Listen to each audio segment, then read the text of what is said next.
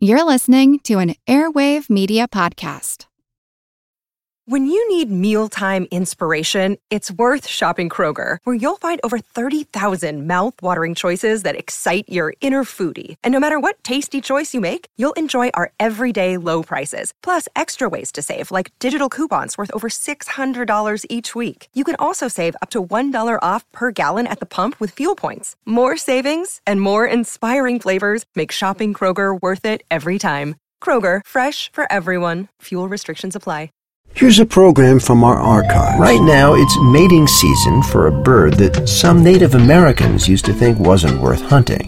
They thought these birds were just too stupid, and eating one of them would dull a hunter's warlike tendencies.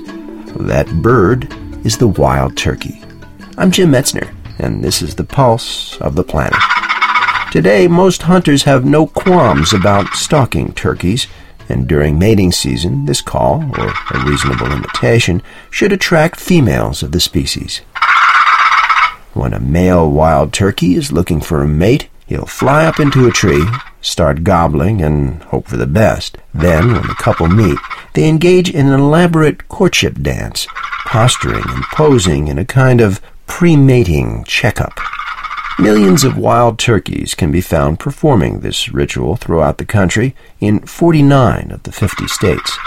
But according to James Earl Kennemer, Vice President of Conservation Programs for the National Wild Turkey Federation, not long ago the population of turkeys had dropped dangerously low. Only recently have conservation efforts allowed the birds to regain their numbers.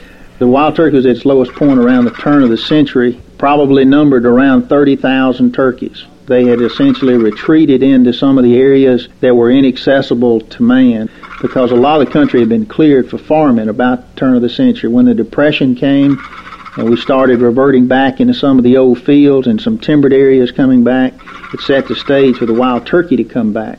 So from that 30,000 around the turn of the century, we're around 4 million today, and that's 1 million more than we had in 1986. So it's really a marvel in the conservation movement.